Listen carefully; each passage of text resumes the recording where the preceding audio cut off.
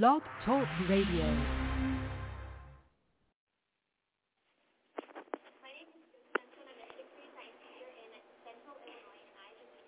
We'll play now Go Fish Guys with Go Fish.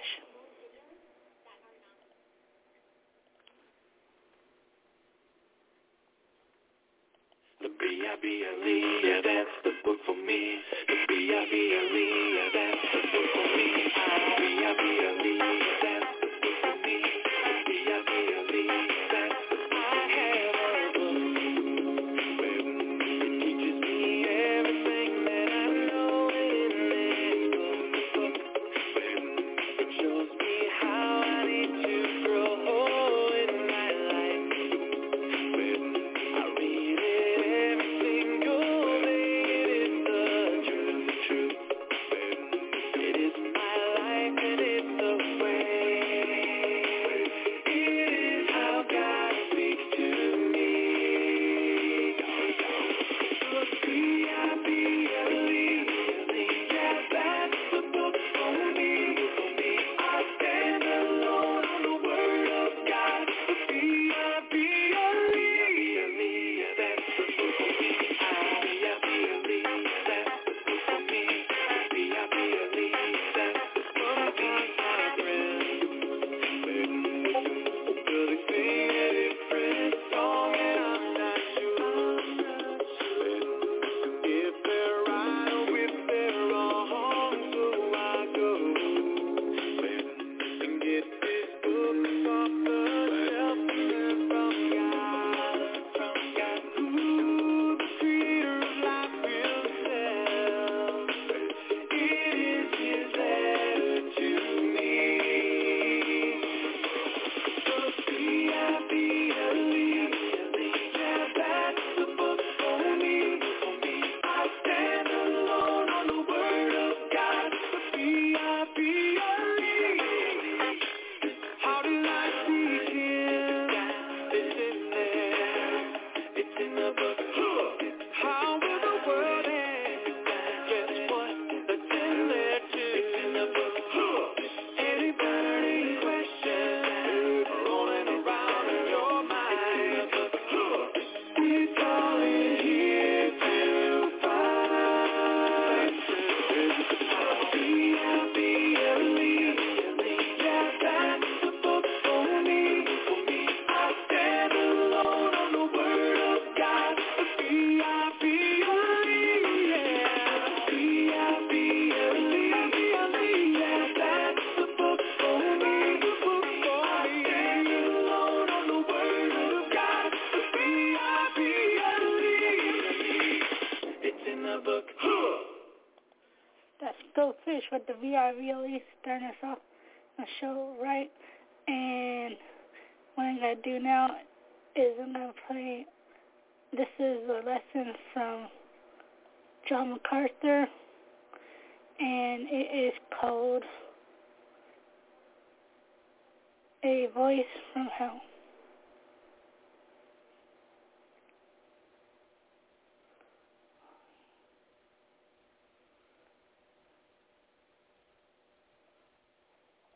The following sermon is by John MacArthur, pastor, author, and Bible teacher with Grace to You. If you have never contacted Grace to You, we want to send you a free booklet by John called Found God's Peace. It will show you the power you have as a believer to defeat worry and to experience profound peace in every circumstance. Request your free booklet by writing to peace@gty.org. That's peace@gty.org. This offer is good in North America and Europe through December 2021. And now, unleashing God's truth, one verse at a time, here's Grace to You Bible teacher John MacArthur. It struck me this week that the two, I think, most significant events in our nation's modern history juxtapose themselves this week in particular. With COVID, something that's been around for a year and a half, dominating the culture, alongside of that was a rehearsal of all that happened at 9/11 20 years ago. And it seemed to me that these two events draw up in people's lives an unusual amount of fear. And I understand that politicians use that fear to increase their power. But at the same time, the heart of man has normal fear. And by normal fear, I don't just mean it's a physical fear. I think it is a common grace in a sense. I think God has built His law in us, the Scripture says that, and that law convicts us, and our conscience feels the pangs of that conviction and leads to fear, and particularly to fear of death. It isn't just the finality of death. It isn't just the sense of incompleteness of death. It isn't just the fact that you don't want to suffer when you die. Death is called the King of Terrors for none of those reasons.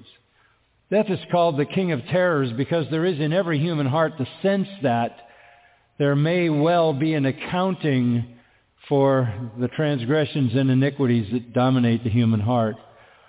No human being can escape the knowledge of his or her own sinfulness. We may mask it, we may play psychological games with it, we may try to blunt it through drugs or alcohol or a fast-paced life going from relationship to relationship. But in every human heart, the law of God does a convicting work, and that convicting work has an existential element to it. There is naturally the fear of death because of what may lie immediately ahead of that. And even though people would reject Christianity, reject the Bible and what it says about it's appointed unto men once to die and after that the judgment, they cannot escape the consciousness of their own sin, and they cannot escape the lingering reality that justice does exist in the world. We understand the concept of it. We understand right and wrong, and there may well be an accounting yet to come. And therein lies the dominant fear of death. Fear of death can come from the fear of a virus. It can come from the fear of terrorists. It can come a lot of ways. And again, it isn't just that you have a rational fear of something that's going to happen to you, or there's a high percentage that's going to happen to you. We know with the virus, 99% of the people will have no lasting effect. But there is this foreboding reality in the heart of every sinner that there may be a day of accounting.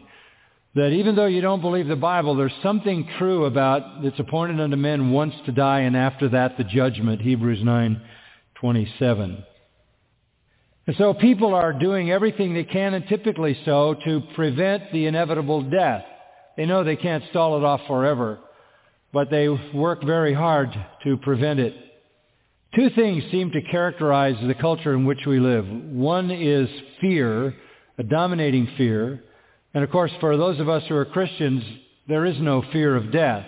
Death is an entrance into the presence of the Lord. Far better to depart and be with Christ, to be absent from the body, to be present with the Lord. We have no fear about what is coming after death, only joy and anticipation. For the believer, fear is not a virtue, fear is a sin, because we have been told, fear not, your life is in the hands of God. Safety is not a virtue. That may surprise you, but safety is never listed in any place in the Bible as a virtue. Life is full of risk. Being born into this world is simply getting a terminal disease called life. And they all end up in the same place, and there is risk in life. Virtues are not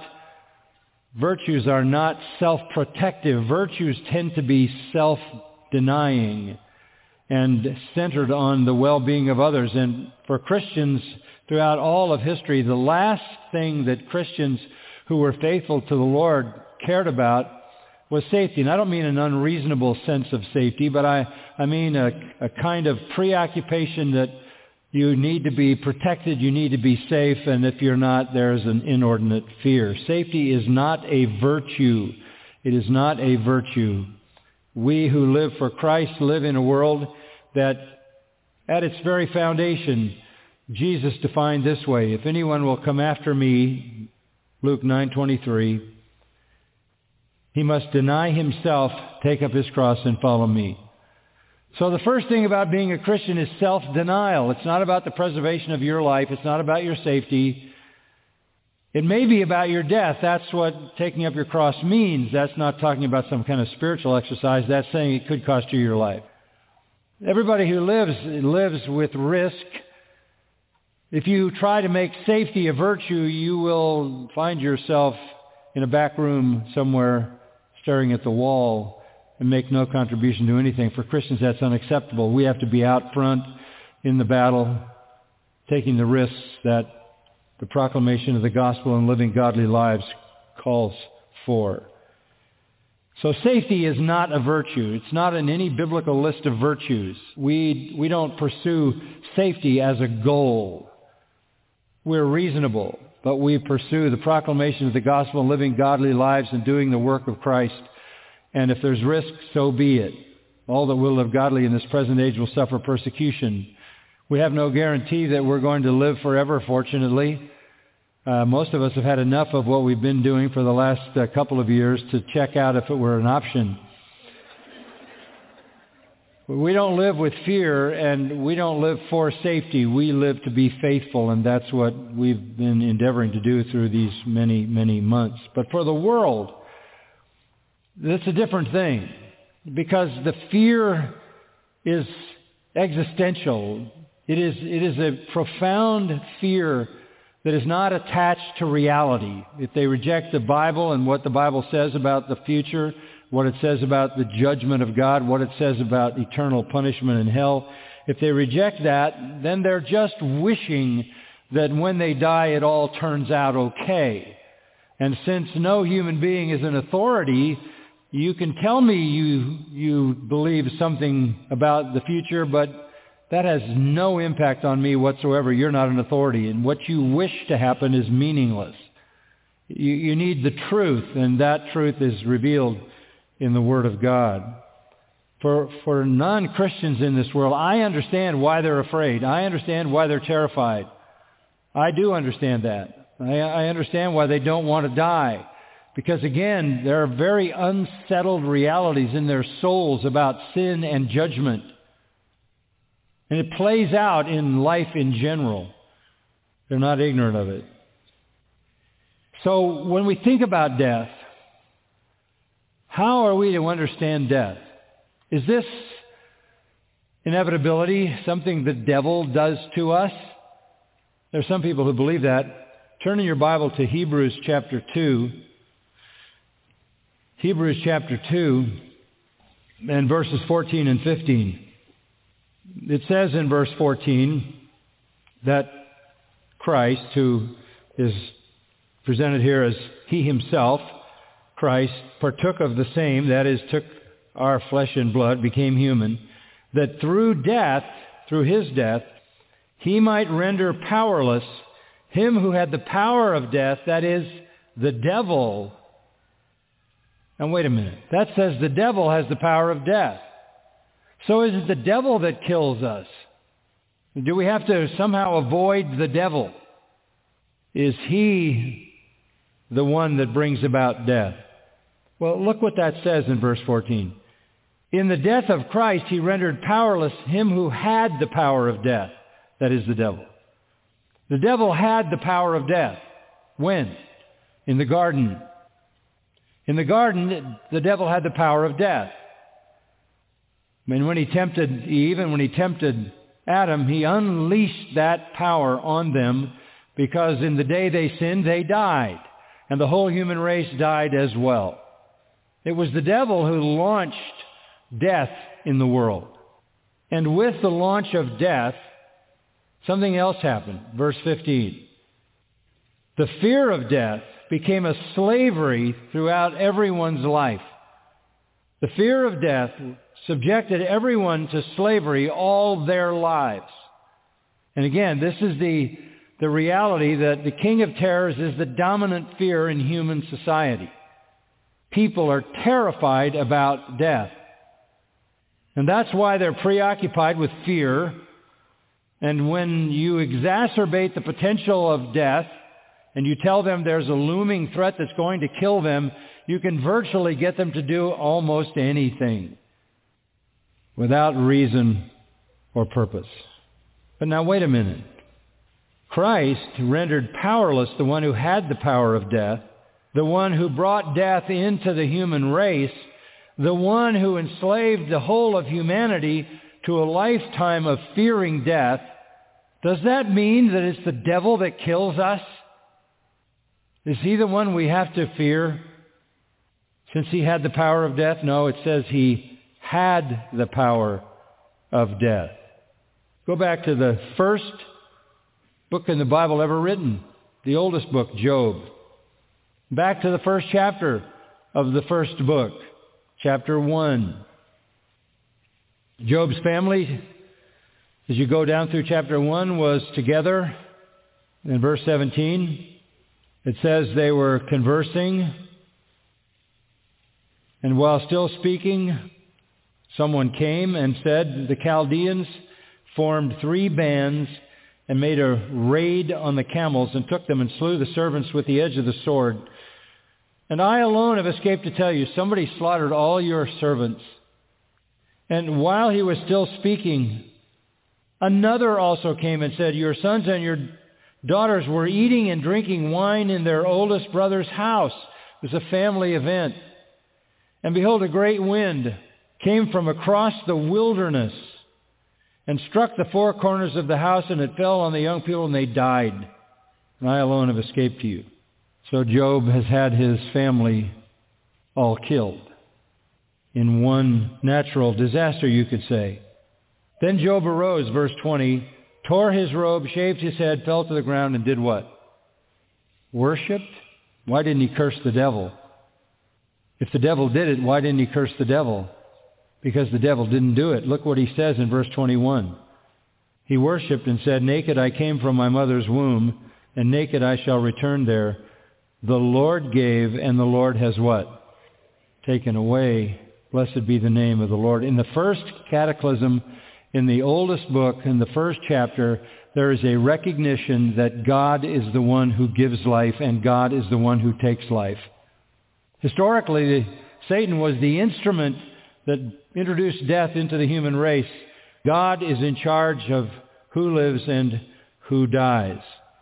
Now with that in mind, go to the 12th chapter of Luke as we get closer to the chapter that particularly will be our subject. But in the Gospel of Luke chapter 12, verses 4 and 5 make explicit what is obviously apparent in Job. Our Lord speaking in Luke 12:4, I say to you, my friends, do not be afraid of those who kill the body, and after that have no more that they can do. But I warn you whom to fear. Fear the one who after he has killed has authority to cast into hell. Yes, I tell you, fear him. That's God. God is the one who kills. God is the one who gives. God is the one who takes life. God is the one who casts into hell. Fear him. The devil doesn't cast people into hell. The devil himself is cast into hell. Revelation chapter 20 and verse 10. By God. God kills. God casts into hell. James says, chapter 4, you shouldn't say, I'm going to do this, I'm going to do that. You should say, if the Lord wills, I'm going to do this or I'm going to do that. Because your life is a vapor that appears for a little time and poof, vanishes away. One chapter later, in the 13th chapter of the Gospel of Luke, this issue of death comes up again. And there have been a couple of very interesting incidents in the headlines of the Jerusalem Gazette of that time, because some Galileans in verse 1 were down worshiping God, and Pilate's men had come in and sliced them to ribbons and spilled their blood so that it was mingled with the blood of their sacrifices. And the people asked Jesus, why did that happen to them? Are they worse than everybody else? And Jesus said to them, do you suppose that these Galileans were greater sinners than all other Galileans because they suffered this fate? I tell you, no. But unless you repent, you will all likewise perish. The same thing is going to happen to you if you don't repent. And then in verse 4, another illustration, 18 people on whom the Tower of Siloam fell, killed them. Were they worse culprits than all the men who live in Jerusalem? Is that why they died? I tell you, no. But unless you repent, you will all likewise perish. This is Jesus saying you're all going to die, and you're not in charge of when it happens. It's in the power of the one who kills and the one who gives life. And then he said in verse 6, here's another parable. A man had a fig tree which had been planted in his vineyard. He came looking for fruit on it and didn't find any. Said to the vineyard keeper, behold, for 3 years I've come looking for fruit on this fig tree without finding any. Cut it down. Why does it even use up the ground? The man represents God, and God is saying, this is fruitless humanity. Bring judgment. But he answered and said to him, let it alone, sir, for this year too, until I dig around it and put in fertilizer. And if it bears fruit next year, fine. If not, cut it down. Jesus is saying we're all living on borrowed time. We're all living on borrowed time. Everybody who dies is an illustration of what's going to happen to everyone. And if you're still alive, you're living on borrowed time.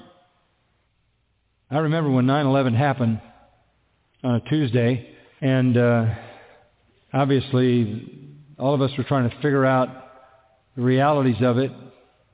It became apparent soon, and I decided to scramble and see if I couldn't give a sermon the following Sunday to bring some clarity to it. I gave that sermon, and it came out as a book called Terrorism, Jihad, and the Bible. This is probably the fastest printed book I've ever written in my life, 9/11, and it was published by December. That's pretty fast for publishers, because people wanted to know what was going on. And perhaps the most important chapter in the book is, where was God at 9/11? What's going on? I'll tell you where God was. He was doing his work of giving and taking away. God is the one who takes life, just as God is the one who gives life. And then a few days later, it was my first venture into CNN with Larry King. And subsequent to that, we were together many times on his program. But I'll never forget that first program when he sat across from me, about 3 feet away from my face, and he said, what is the lesson of 9/11? I said, the lesson is you're going to die and you're not in charge of when or how. That's the lesson. It's the lesson of the Tower of Siloam. It's the lesson of going to worship and being sliced up by Pilate's soldiers for no apparent reason. Everybody else is living on borrowed time, because the wages of sin is what? Death, and the soul that sins, it will die, and you will all die. And I said to Larry King that day, I said, nobody died that wasn't going to die. We all die. Now for us as Christians, that's a glorious anticipation. A glorious anticipation. Because our eternity is settled. And it's far better. But as we saw last time in Ephesians 2:12, unconverted people are without Christ in the world, without the commonwealth of Israel or citizenship in God's kingdom. They're without God, and they're without hope. What creates dread facing death is having no hope for what is coming next. And you can play pretty smugly about it. You can act like you're confident. But there is profound agony down in the heart of every person who thinks rationally about the reality that death could introduce something horrible, because everybody knows their sinfulness. You know, hope is a common grace. Hope is a common grace. People can't live without hope. I'm not even talking about eternal hope here. I'm just talking about hope. Everybody hopes. I mean, you hope next week will be better. You hope next week your boss will treat you better. You hope sometime you get a raise. You hope sometime somebody will thank you for what you've done. You hope to meet a life partner. You hope to have children. You hope to get well. That's a common grace. It's deposited in human DNA so that we can survive the moment. And along with hope is ignorance of the future, which aids our hope. Because if we knew what was coming, we wouldn't have any hope because we would know what was going to happen, and that would define it all. So fortunately, we can't know the future, and so we can live in hope. And I'm not talking about eternity. I'm just saying life itself. You've got to be able to say something is going to get better. That people need that. And hope deferred, says Proverbs, makes the heart sick. When people lose hope, it's anxiety, it's depression, it's fear, it's suicide. You can't live without hope. People survive life's troubles by hoping it'll get better. And when there's no sense of hope that it's going to get better, despair takes over. People can't live in despair. And we're living in a time in our culture, in our world, when the hopelessness is exacerbated at a massive level. Fear is propagated endlessly. This adds to people's anxiety and has added to the number of suicides. Most people in our culture expect heaven. You can find that in a survey. But everybody talking about heaven ain't going there, as the old spiritual says. This life, you want hope in this life, but if you have hope only in this life, the Bible says you're of all people most miserable. You have to have hope beyond the grave, beyond death, or death is just totally paralyzing. And that is what the Christian faith provides. The worst thing is not to live in this life without hope. It's to end up in the next life without hope, eternally. Now with that in mind, look at the 16th chapter of Luke, verse 19. This is Jesus giving us a story about a man in hell. This is the worst of all possibilities. This is the most terrifying of all parables Jesus ever told. This is a disappointment that is gut-wrenching and permanent. The main character is a rich man. He's the feature. And he expects heaven. He expects heaven. He's very likely a part of the Pharisees who have been discussed back in verse 14. You see them mentioned there. So this would be a Jewish man, perhaps a Pharisee, but a very religious man whose theology was sort of like Job's friends. He was rich, which in their ideas was God's affirmation. If you're rich, you're good. If you're rich, you're righteous. Job's friends told him when he had trouble, you've got sin somewhere in your life, because that was the theology. If you're living a wretched life, you're a wretched sinner. If you're living a full, rich life, you're a very righteous person. So here is this righteous man, this rich man. Let's see what happens to him. Verse 19. Now there was a rich man, and he habitually dressed in purple and fine linen, joyously living in splendor every day. And a poor man named Lazarus was laid at his gate, covered with sores, and longing to be fed with the crumbs which were falling from the rich man's table. Besides, even the dogs were coming and licking his sores. Now the poor man died and was carried away by the angels to Abraham's bosom, or Abraham's side. And the rich man also died and was buried. In Hades, or hell, he lifted up his eyes, being in torment, and saw Abraham far away and Lazarus by his side. And he cried out and said, Father Abraham, have mercy on me, and send Lazarus so that he may dip the tip of his finger in water and cool off my tongue, for I am in agony in this flame.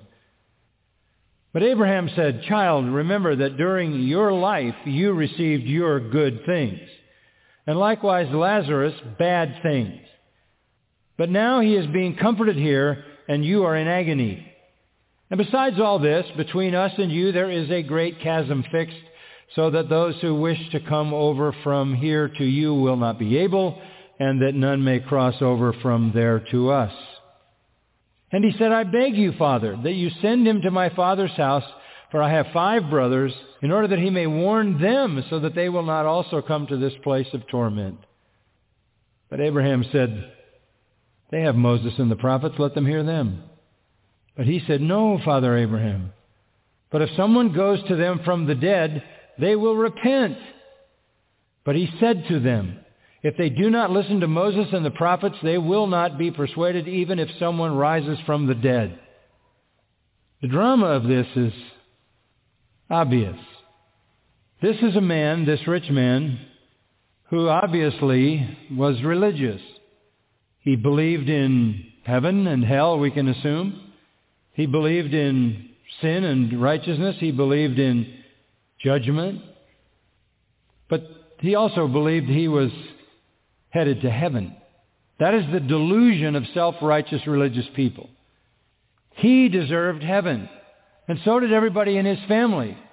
And God had validated that belief by making them rich, which they saw as God's stamp of approval on their righteousness. It's a shocking story. In fact, it's so shocking that you wonder why Jesus would even tell such an agonizingly sad story. The answer to that is as a warning, and any warning is both merciful and compassionate. To teach people who expect heaven but end up in hell what went wrong. How vital is that? Now, the whole story is just loaded with contrasts and reversals. Go down to verse 25. That's the heart of the contrast and reversals. During your life, the rich man, you received your good things. Likewise, Lazarus, bad things. Now he is being comforted here, and you are in agony. This is a great reversal. It looked like Lazarus was the most wretched of all beings because life was so horrible for him. Surely that is evidence of how much God had cursed him.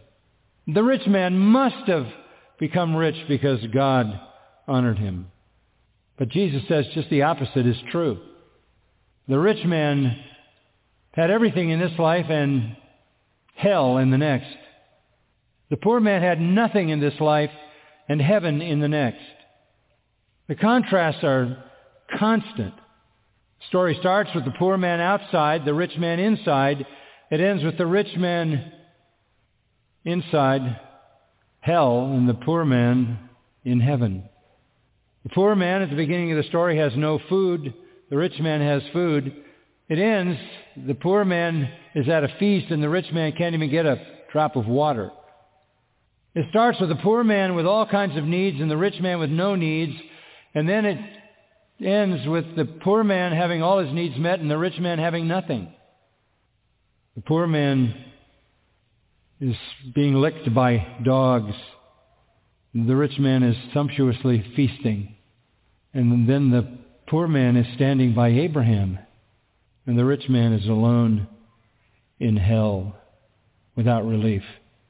It starts with the poor man being the one who suffers and the rich man satisfied, and flips to the rich man being the one who suffers endlessly and forever and the poor man satisfied. The poor man wants a crumb from the table. The rich man is a feaster. At the end, the poor man is at Abraham's feast and the rich man has nothing. This is our Lord's way of attacking that theology that goes all the way back to the book of Job. The story starts with the poor man seeking help and the rich man needing none, and it ends with the poor man having no need for help and the rich man having all kinds of need for help but none to help. The story starts, the poor man is a nobody, the rich man is well known, but it ends up with the poor man having a name and the rich man having no name. The poor man had no dignity in death, the rich man had dignity in death, but the poor man had dignity in heaven and the rich man had no dignity in hell. The rich man had hope, but it was a false hope. The poor man had no hope, But in the end, he was in the kingdom of God and the rich man was not. The poor man never speaks in the story. He's silent. He's only there for contrast. He does have a name, and that's because everybody in heaven has a name and nobody in hell has a name. Rich man never had a name, even though he's the main character. It's a story about a rich man without a name. He had a burial with honor, but no name. The poor man had a terrible end. He was thrown in Gehenna, the Jerusalem dump, to be burned with the trash. But he ended up standing beside Abraham in heaven. So the man says in the parable, if somebody came back from hell and warned us, we wouldn't end up there. Well, here in Jesus' parable is a testimony from hell. This is the reality of hell. Even though Jesus invents a parable, he invents a parable that is related to reality. Now it has three parts: life, death, and life after death. So look at the beginning of it. Life, verse 19, there was a rich man, and he was habitually dressed in purple and fine linen, joyously living in splendor every day. Extravagant, habitual, lavish. He would be on the television program The Filthy Rich. He's got it all, and all the time. This is as extreme as riches can be. Habitually dressed in purple fine linen, very costly, and joyously living in splendor every day. On the contrast is a poor man named Lazarus, was laid at his gate covered with sores. This is a poor man, patokos. It means essentially extreme poverty. Some places translated worthless. He's worth nothing. He has nothing. He's got sores, no doubt ulcers and oozing lesions because of his disability. He is a disabled man because it tells us he was laid at the gate of the rich man. The word laid is a strong word. Balo, it means to throw.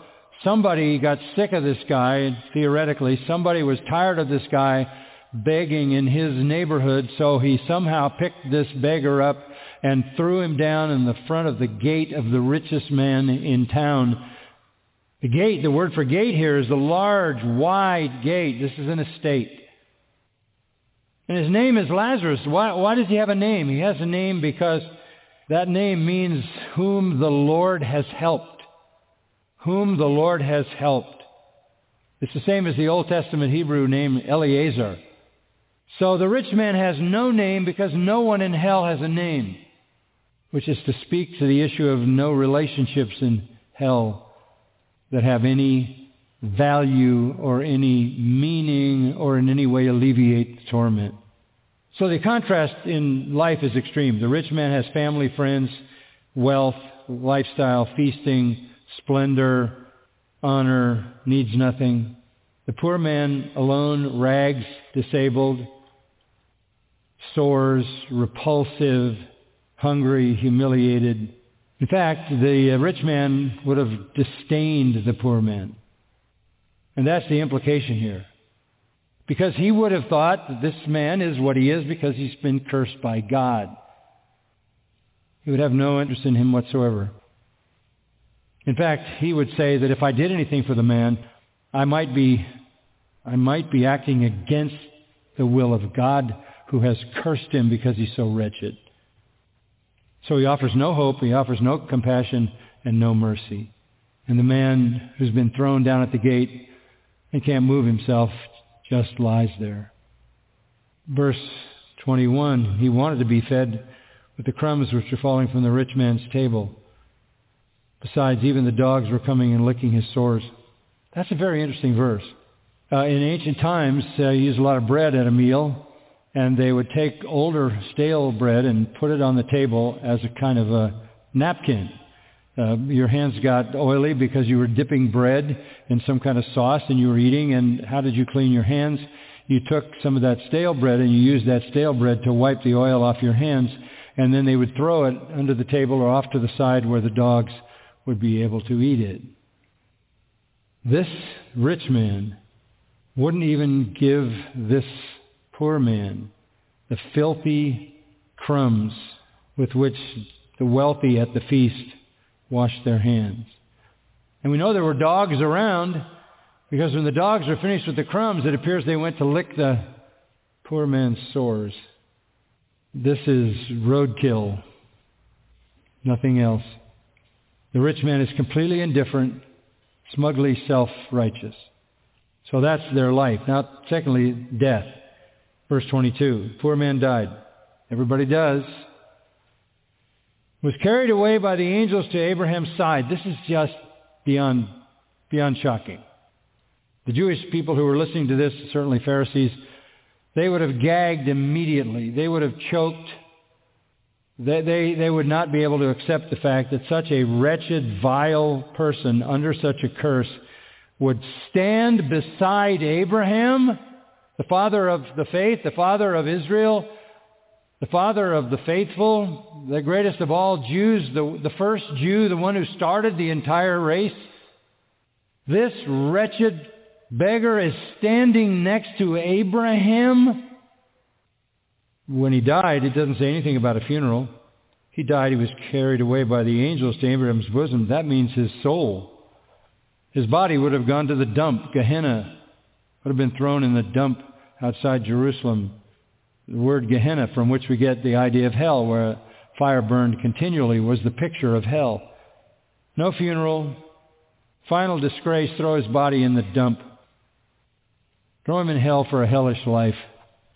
On the other hand, the rich man also died and was buried. He had an appropriate funeral. Both died, because we all do. But what the Jews would have thought, the rich man would be next to Abraham and the poor man would be in hell, was the opposite of the truth. This is a death blow to self-righteousness. And it's a death blow to the fact that the circumstances that you may have in your life are no indication of God's favor on you. There are wretched people who are poor and righteous people who are poor. There are wretched people who are rich and righteous people who are rich. The issue here is the third category. First life, then death, and then life after death. Verse 22. Now the poor man died and was carried away by the angels to Abraham's bosom.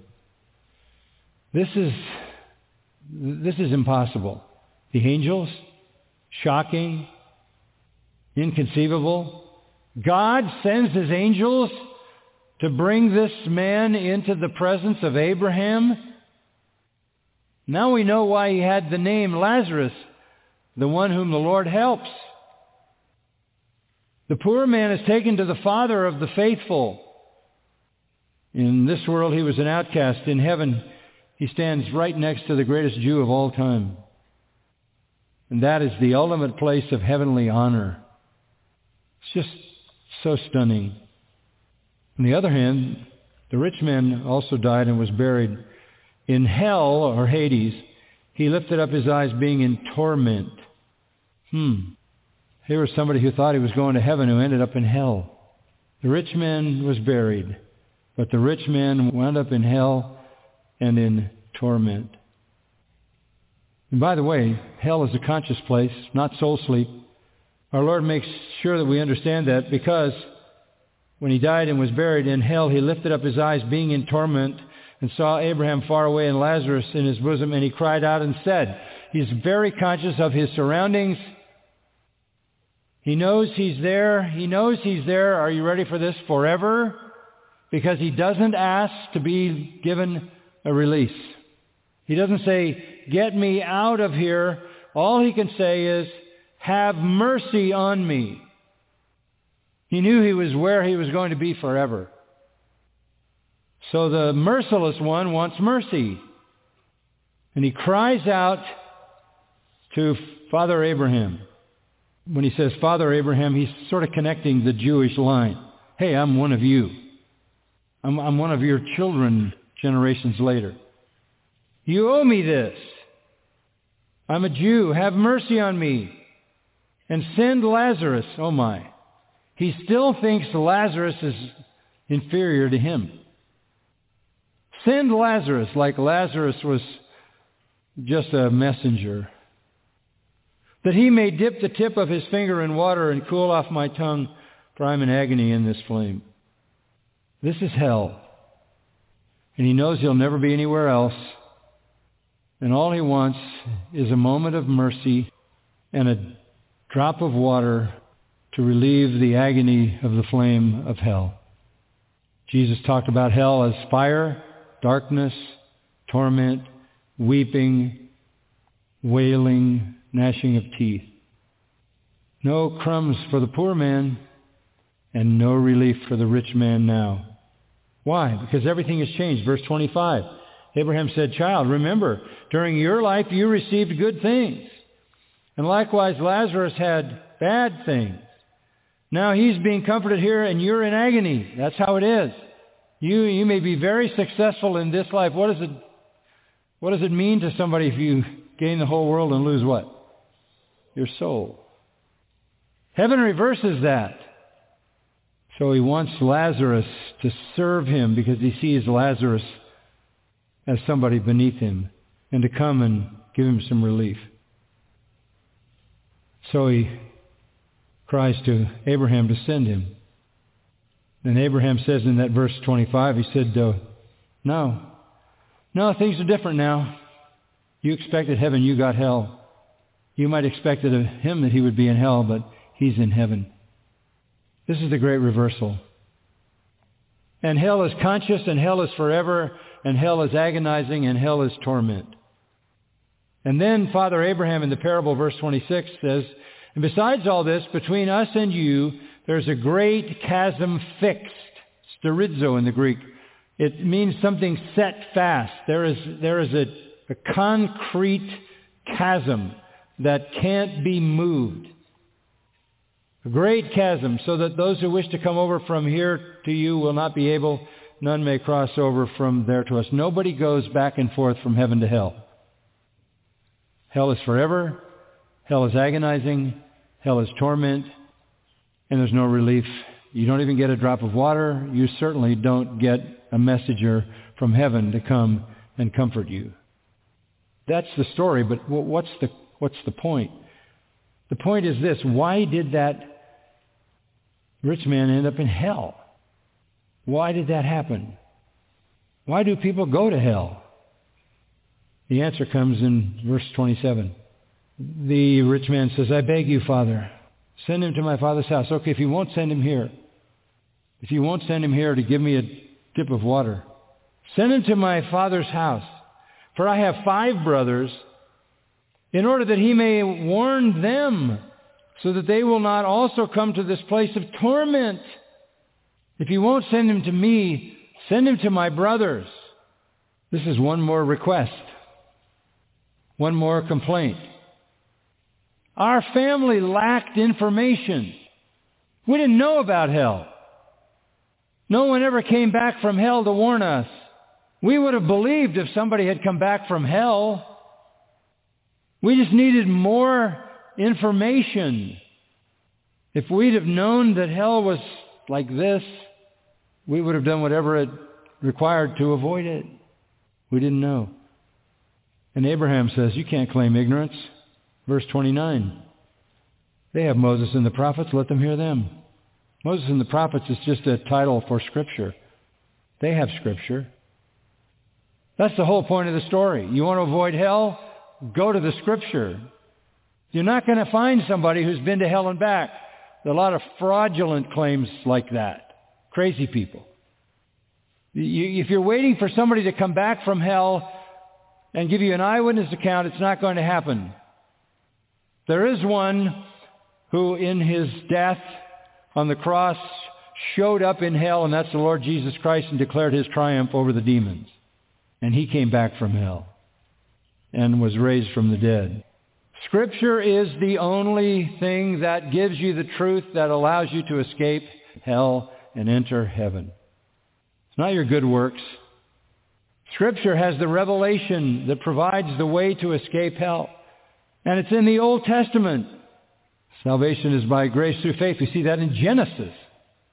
Substitutionary death of Christ in Isaiah 53. The just shall live by faith in Habakkuk 2:4. So, the Scripture gave you all you needed. And verse 31 is the capstone. He said to them, if they do not listen to Moses and the prophets, they will not be persuaded even if someone rises from the dead. And he did that. And he had been to hell and back. The only way you'll ever escape hell and enter heaven is by believing the Scripture. Faith comes by hearing the word concerning Christ. It is the Scripture that gives us life and salvation. We're begotten again by the word of truth. Believe the gospel. That's the only hope of heaven. That's the only escape from hell. The world is filled with people who expect heaven and will get hell. How do you know that? Because at the judgment you have a scene in which Jesus says this, many will say unto me, Lord, Lord, didn't we do this and that? Depart from me, you workers of iniquity. I never knew you. People without Christ need to be afraid. They need to be afraid. They need to be terrified. They need to see death as the king of terrors. And they need to understand this, that it's death and then the judgment. There's no purgatory. There's no waiting place. There's no soul sleep. Conscious and everlasting, unrelieved, eternal punishment in a no-name environment without any relationships. The only way you can escape hell is simply stated in John 3:16. For God so loved the world that he gave his only begotten Son, that whoever believes in him shall not, what? Perish, but have eternal life. And Christ went to hell and declared his triumph over the demons and Satan. It was Christ who took the power of death away from Satan. It is God who gives life, and it is God who kills. And it is God alone who judges. Let's pray together. Sooner or later, Lord, when we come to your word, we have to face the harsh reality of eternal punishment. If we have any love in our hearts, if we have any compassion, if we have any tenderheartedness, if we have any mercy, if we have any loving kindness, if we have any care for souls, we have to talk about this. People are afraid of death. They're afraid of it, and they don't know what's coming. Once they find out what's coming, eternal unrelieved punishment and torment and hell, they ought to be even more terrified. And that terror ought to drive them to you, to confess their sins and acknowledge Jesus Christ as Lord and Savior, the one who died for our sins, the one who rose to give us eternal life.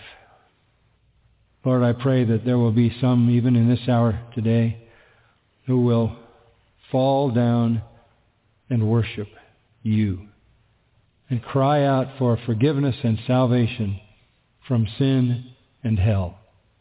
May this parable have profound impacts on all who hear. Those without Christ have every reason to fear, and they don't fear even enough. Lord, we know most people fear only what they think is going to happen in this life, and they have no sense of this eternal punishment. When they understand that, and their fear and dread comes over them, Lord, by your Holy Spirit, draw them to yourself for grace and mercy and forgiveness. That's our prayer. Amen. You've been listening to John MacArthur, Bible teacher with Grace to You. For free access to all of John's lessons and a listing of study Bibles and books available for sale, visit Grace to You's website at gty.org. John MacArthur and Grace to You reserve all copyright protection under applicable law. Our copyright policy is available at gty.org, and it includes instructions for and limitations on duplicating this digital file.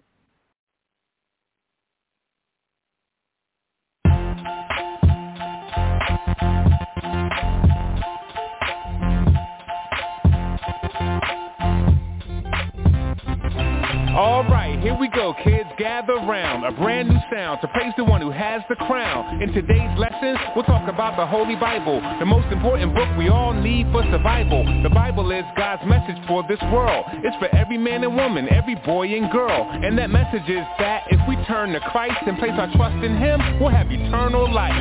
Now when we're at church, yeah, it's fun, it's cool. When we hear a lot of stories in Sunday school, like Jacob and Noah, Moses and Daniel, David and Jonah, Joseph and Samuel. But all the little stories tell one big story about the God who made all things for His glory. So as we read the Bible, it's important that we see this. There's only one hero and His name is Jesus.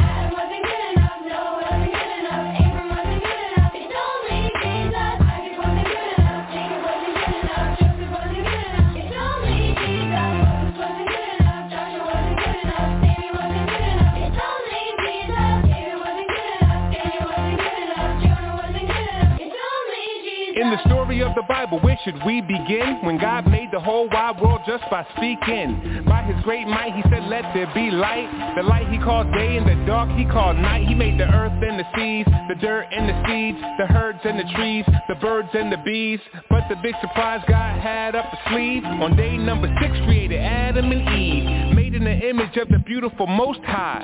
God told them, be fruitful and multiply.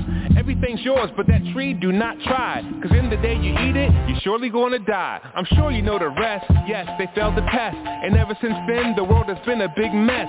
So as we read the Bible, it's important that we see this. There's only one hero and His name is Jesus.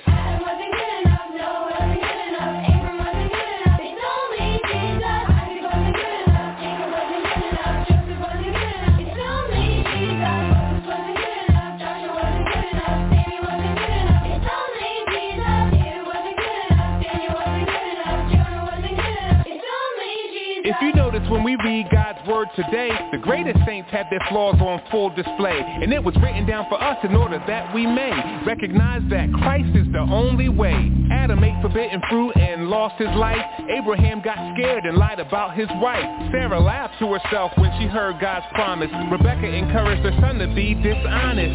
Aaron used craft to make a golden calf. Moses got mad, struck the rock with a staff. David sinned greatly, even lost his baby. And Jacob, he was just all around shady. The point is not to make light of our flaws, but to show that every one of us needs the cross. So as we read the Bible, it's important that we see this. There's only one hero and His name is Jesus.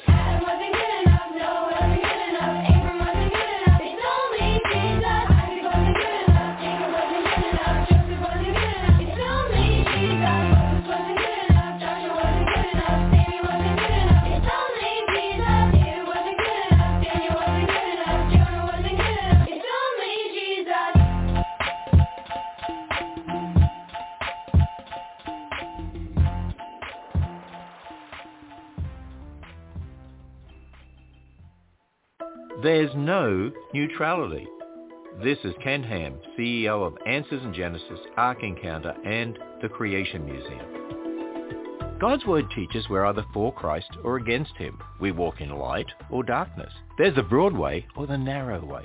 We build our thinking on the rock or the sand. Now, why do I bring this up? Well, because the Bible teaches there's no neutrality. People often think when prayer, the Bible, and God were kicked out of America's public schools and other places, they became secular or neutral. But no.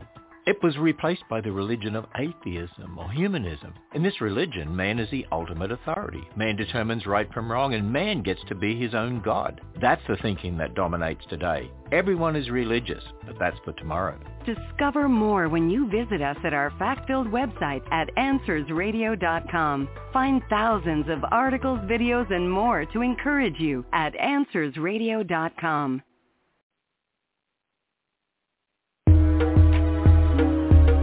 What is prayer? Prayer is offering up our desires to God for things agreeable to His will in the name of Christ, with confession of our sins and thankful acknowledgement of His mercies.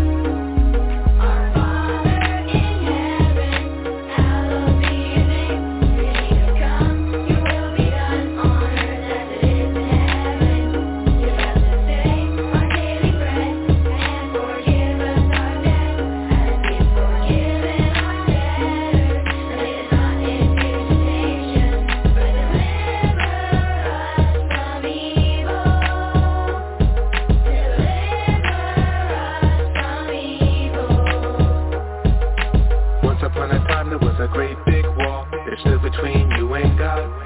But then Jesus Christ came and paid it all when our Lord was crucified. Before this time, our sin and vice meant we could only come to God with fear.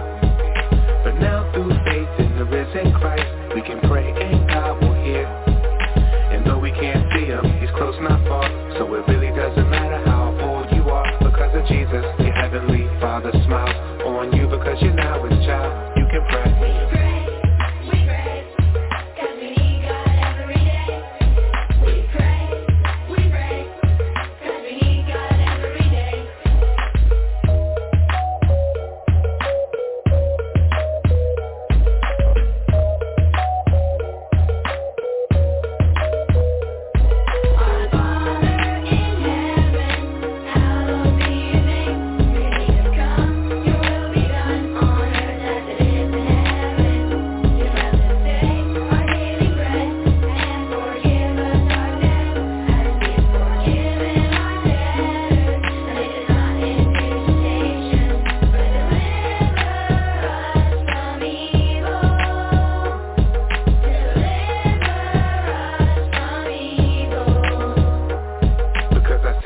Forgiven now, we can pray to our Father in heaven above.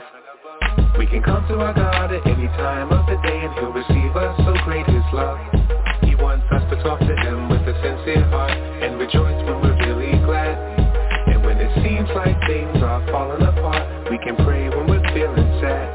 And when we do bad things, we confess our sins. We can pray all alone or with our friends. Because of Jesus, we can cast all our cares on God because he's always there. We can pray.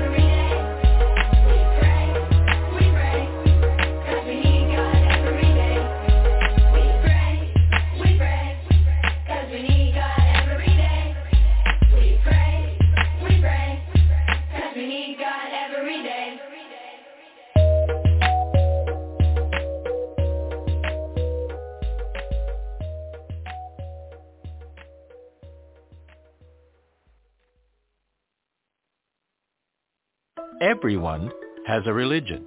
This is Ken Ham, on a mission to call the church back to the authority of God's Word.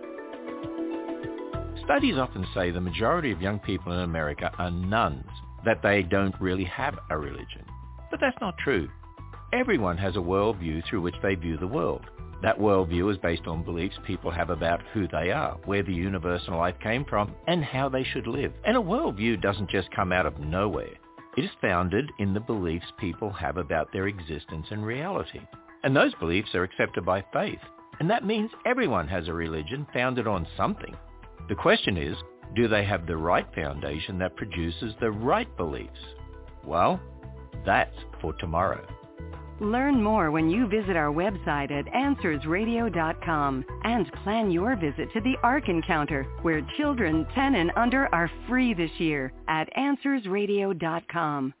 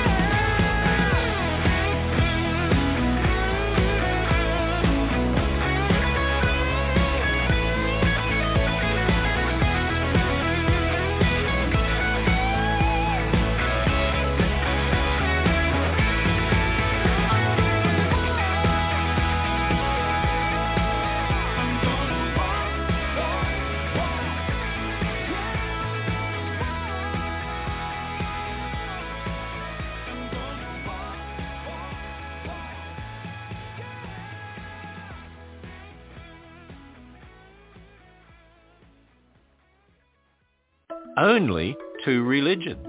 This is Ken Ham, author of the new book on Western culture and the church, Divided Nation.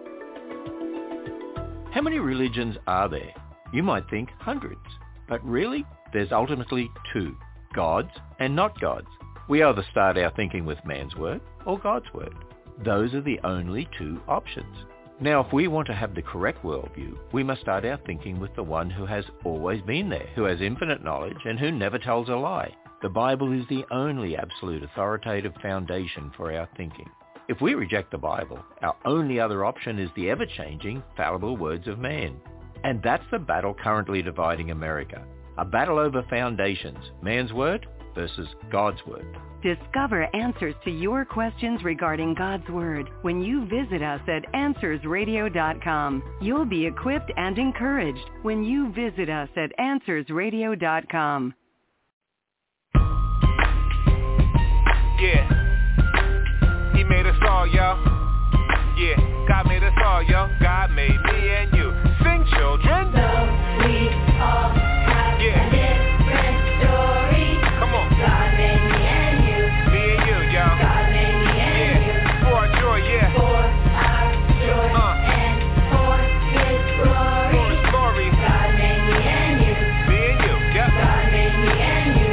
Yeah. When God created the heavens and earth, He did it to show off His glory and worth. In Genesis 1, what we see in each verse is God made a world that is truly diverse. From icebergs to insects, tornadoes to trees, from lions to lizards, flamingos to fleas. Each in their own way, their God they are praising. Their differences cry out, God is amazing. But the crown jewel of the work of His hands are made in His image, both woman and man. We're not accidents, we are part of His plan. Yup, God made me and you. Let's go. So we all have a different story. God made us. God made me and you. Yeah. God made me and you. For our joy, y'all. For our joy and for His glory. For His glory. God made me and you. Yeah. God made me and you. Come on. Just as two snowflakes are never the same, each person is different, unique in their frame. God made them all, each kind and each sort. He made some people tall and some people short. Dark skin, light skin, and all in between. In each color and shade, His beauty is seen. The Lord knows the number of hairs on your head, whether brown or black, whether blonde, gray or red. What some call ethnicity and others call race, we should celebrate as a gift of God's grace. You're wonderfully made from your feet to your face. Yup, God made me and you. Let's go. So we all have a different story. We all different. God made me and you. God made us all. God made me and you. Yeah. For our joy and for His glory. God made me and you. Yeah. God made me and you.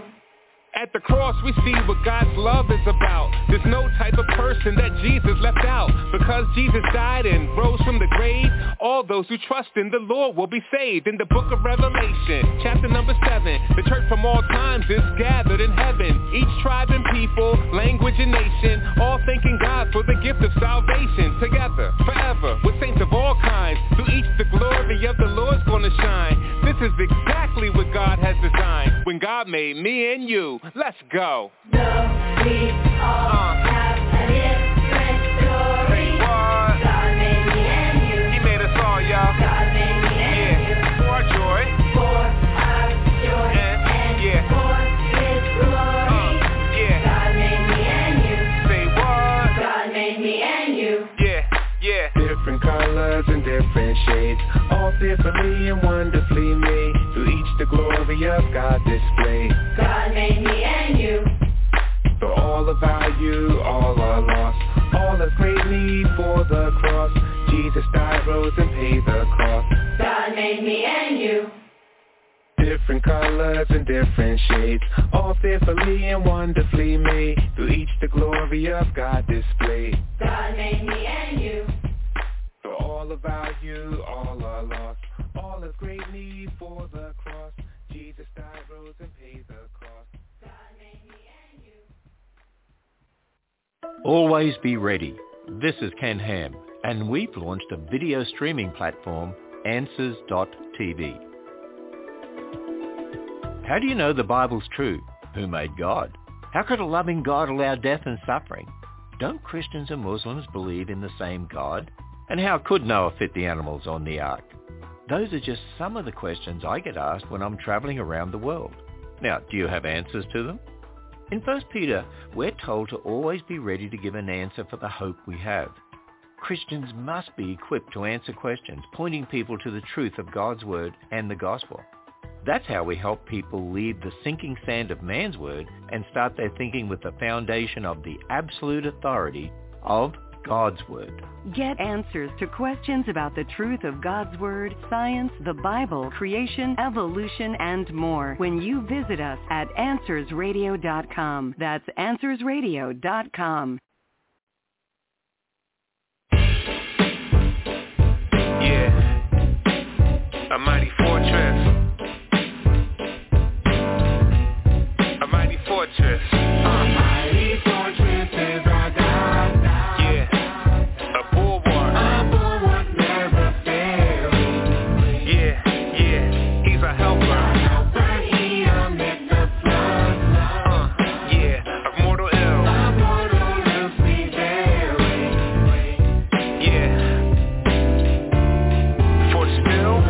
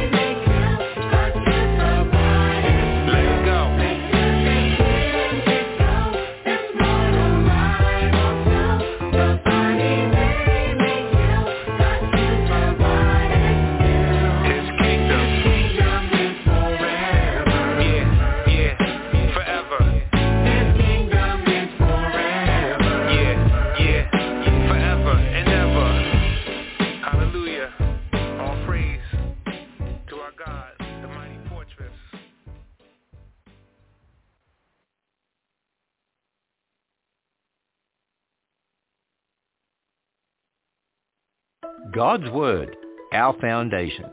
This is Ken Ham, inviting you to visit the full-size Noah's Ark in northern Kentucky. This week we've seen there are only two foundations for our thinking, man's word or God's word. Now what do I mean? Well, if you start with man's word, then marriage is whatever we want, and gender is just what we feel, and there's no moral absolute. After all, man's word, based on fallible opinions, changes all the time. But God's word is an unchanging foundation for our thinking. And God's word is clear. Marriage is for one man and one woman. There's only male and female. And morality doesn't change based on feelings or circumstances. Your foundation determines your beliefs. And if we want the right beliefs, we must have the right foundation, God's word. Plan your visit to the Ark Encounter and the nearby Creation Museum when you visit our website at AnswersRadio.com and listen to this program again at AnswersRadio.com.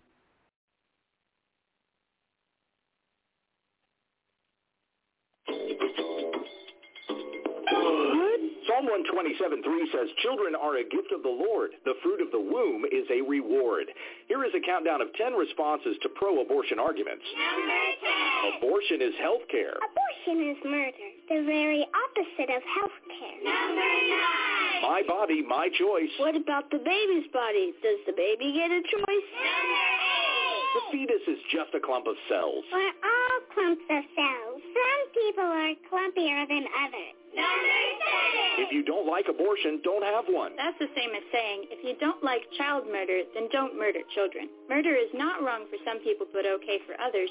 Murder is wrong for everyone. Number 6. Abortion should be safe, legal, and rare. Abortion is murder. There's nothing safe about that. Number 5. No uterus, no opinion. There are many women who hate abortion and know it's murdering babies. You don't need a uterus to love children and say that killing them is wrong. Number 4. Abortion is legal. Slavery used to be legal. Did that make it okay? Number 3. Women have reproductive rights. A mother does not have the right to murder her baby. Number 2. Stop forcing your religion on others. Murdering kids is wrong. Stop forcing your death on kids. Number 1. A fetus is not a person. A fetus is an unborn human baby. Life begins at conception. It's science.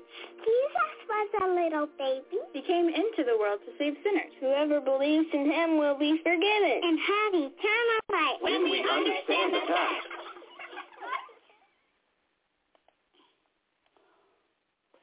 That is what? When we understand the text, WWTT. Just find them on www.utt.com, and also on where I got that from is YouTube is WWUTT. And now here's Richard. To the mailbag from Alan. Hey, friend, that's me. I'm very anxious about hell, and it causes me to doubt my salvation. What can I do? Answer, don't set your sights too low. In other words, rather than just getting over your fear of hell, having assurance that you're saved, God doesn't want you in neutral position, Ellen.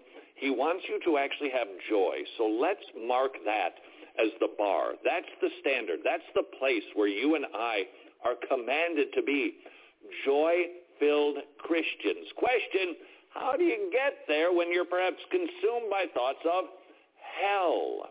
What do we need to do when our emotions are causing us to be concerned, anxious, troubled? It is because you and I are not believing rightly, or we are not believing enough.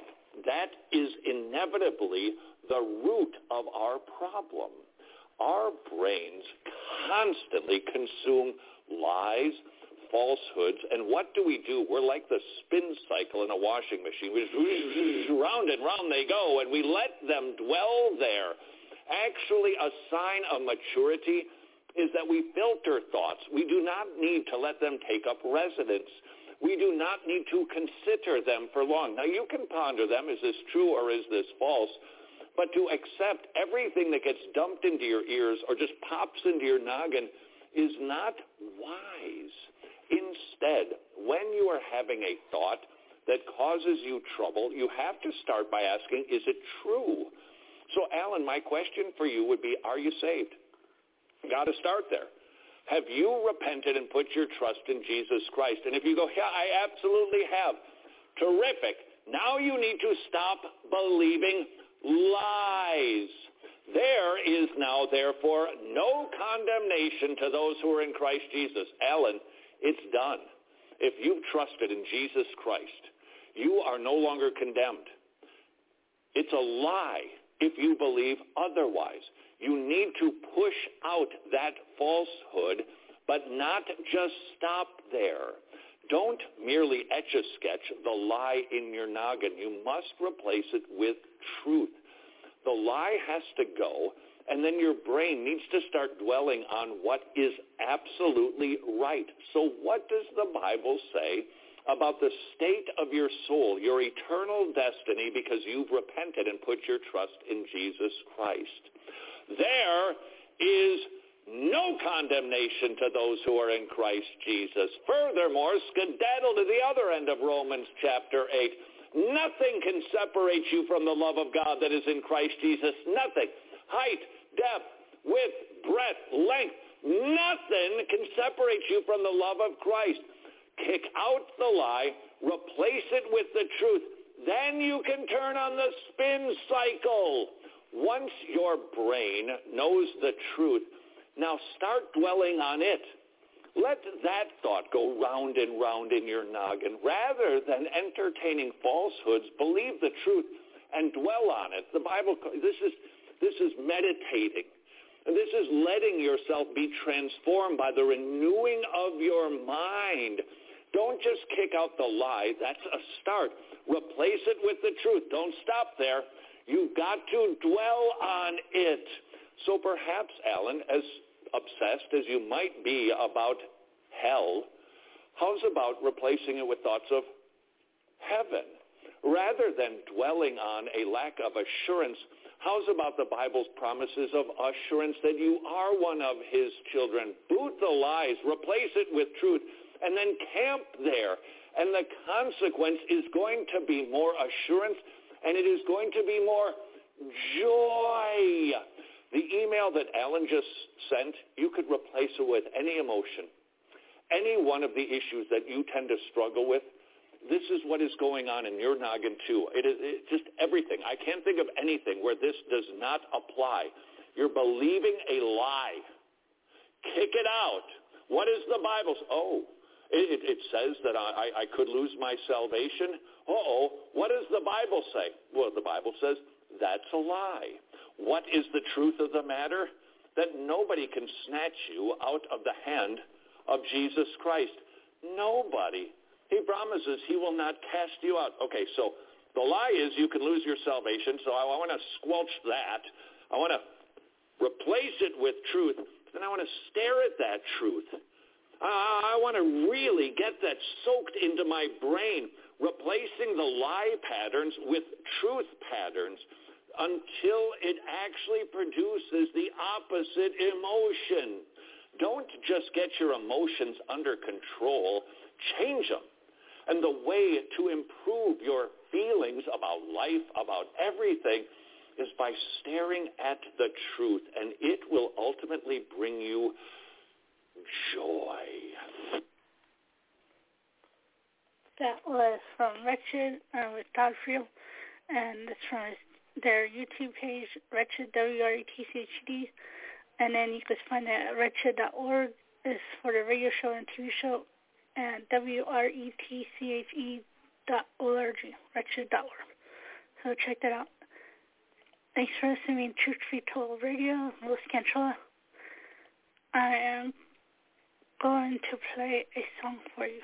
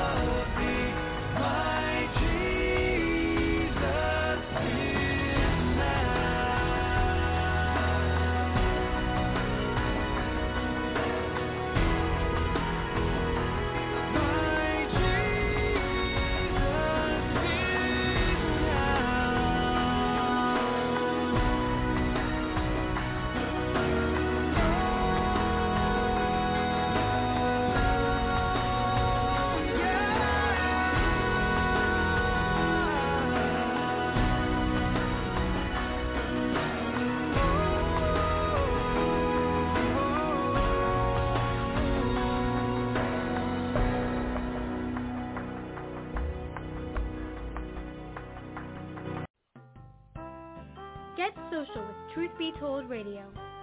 Check us out on our Facebook like page as Truth Be Told Radio. You can find our website at truthbetoldradio.com. That is truthbetoldradio.com. truthbetoldradio.com. Do you have any questions, suggestions, comments, or want to tell us anything? Send those emails to truthbetoldradioshow@gmail.com. Remember, by sending us your email, you give us permission to read it on the air. So write us at truthbetoldradioshow@gmail.com. If you like to read blogs, we've got you covered. Check out ours at truthbetoldradio.blogspot.com. That's truthbetoldradio.blogspot.com. Also, follow us on Twitter as Truth, the letter B, then Told Radio. That is TruthBToldradio. Once again, that is Truth, the letter B only, not BE, Told Radio. This is due to the restraints for Twitter's username links. Finally, to learn the testimony of Melissa Canchoa, the hostess of Truth Be Told Radio, see smilesandstuff.com. That's smilesandstuff.com. Smilesandstuff.com. So stay social with us, and thanks for listening to Truth Be Told Radio.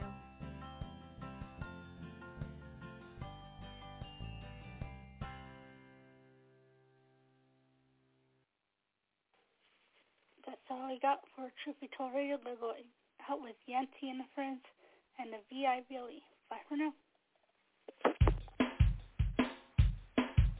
The